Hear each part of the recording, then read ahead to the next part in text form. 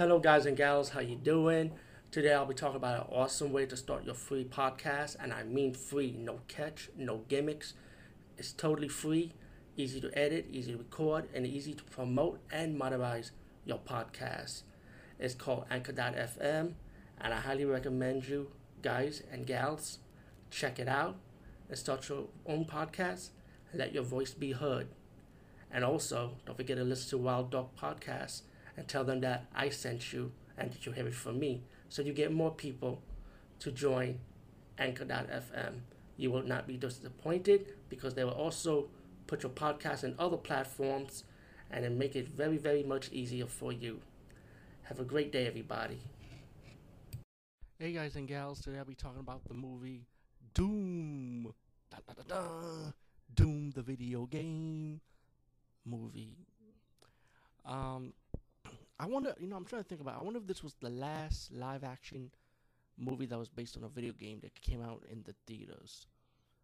But anyway, either that, and I also think I did review this movie. But either way, at the end of all that, I just have to say I did enjoy the movie regardless. I did play Doom the video game 1, 2, and 3, and I enjoyed it. But as for the live action movie, like I said, I enjoyed it. I thought it was good.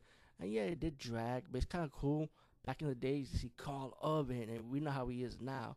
And he's still that actor that could, like the engine that could. Like, I would say he's like I don't know if I could call him an A plus actor, maybe a B. No, he's not a B movie actor. I would say he's like a A minus actor. Like you see him around. But with the movie Dread, we all thought he got a big fan base, but and everybody wants that Dread sequel so bad. But besides that, yeah, this movie has Carl Urban.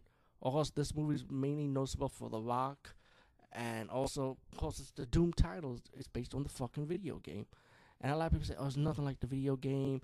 Oh, the movie just drag until you get to the action part, and I'm like, "What it is what it is." And the movie's kind of like an Aliens ripoff, pretty much, in a way you could say like that. How you got these mercenaries that would have to go to the ship, to the station base, excuse me, and to find out what's going on. And these must have the scientists with them to go with them inside the station. And to investigate what's going on. And you find out that these mutated alien-like creatures, like zombies or pumped up giant mutants, which you see in the video game, I would say, they kill everybody in the station pretty much. And to get the Muslims have to retrieve data, and pretty much once they go deeper into the station, they start spawning these beast monsters and stuff, mutants, and they gotta fight and survive pretty much.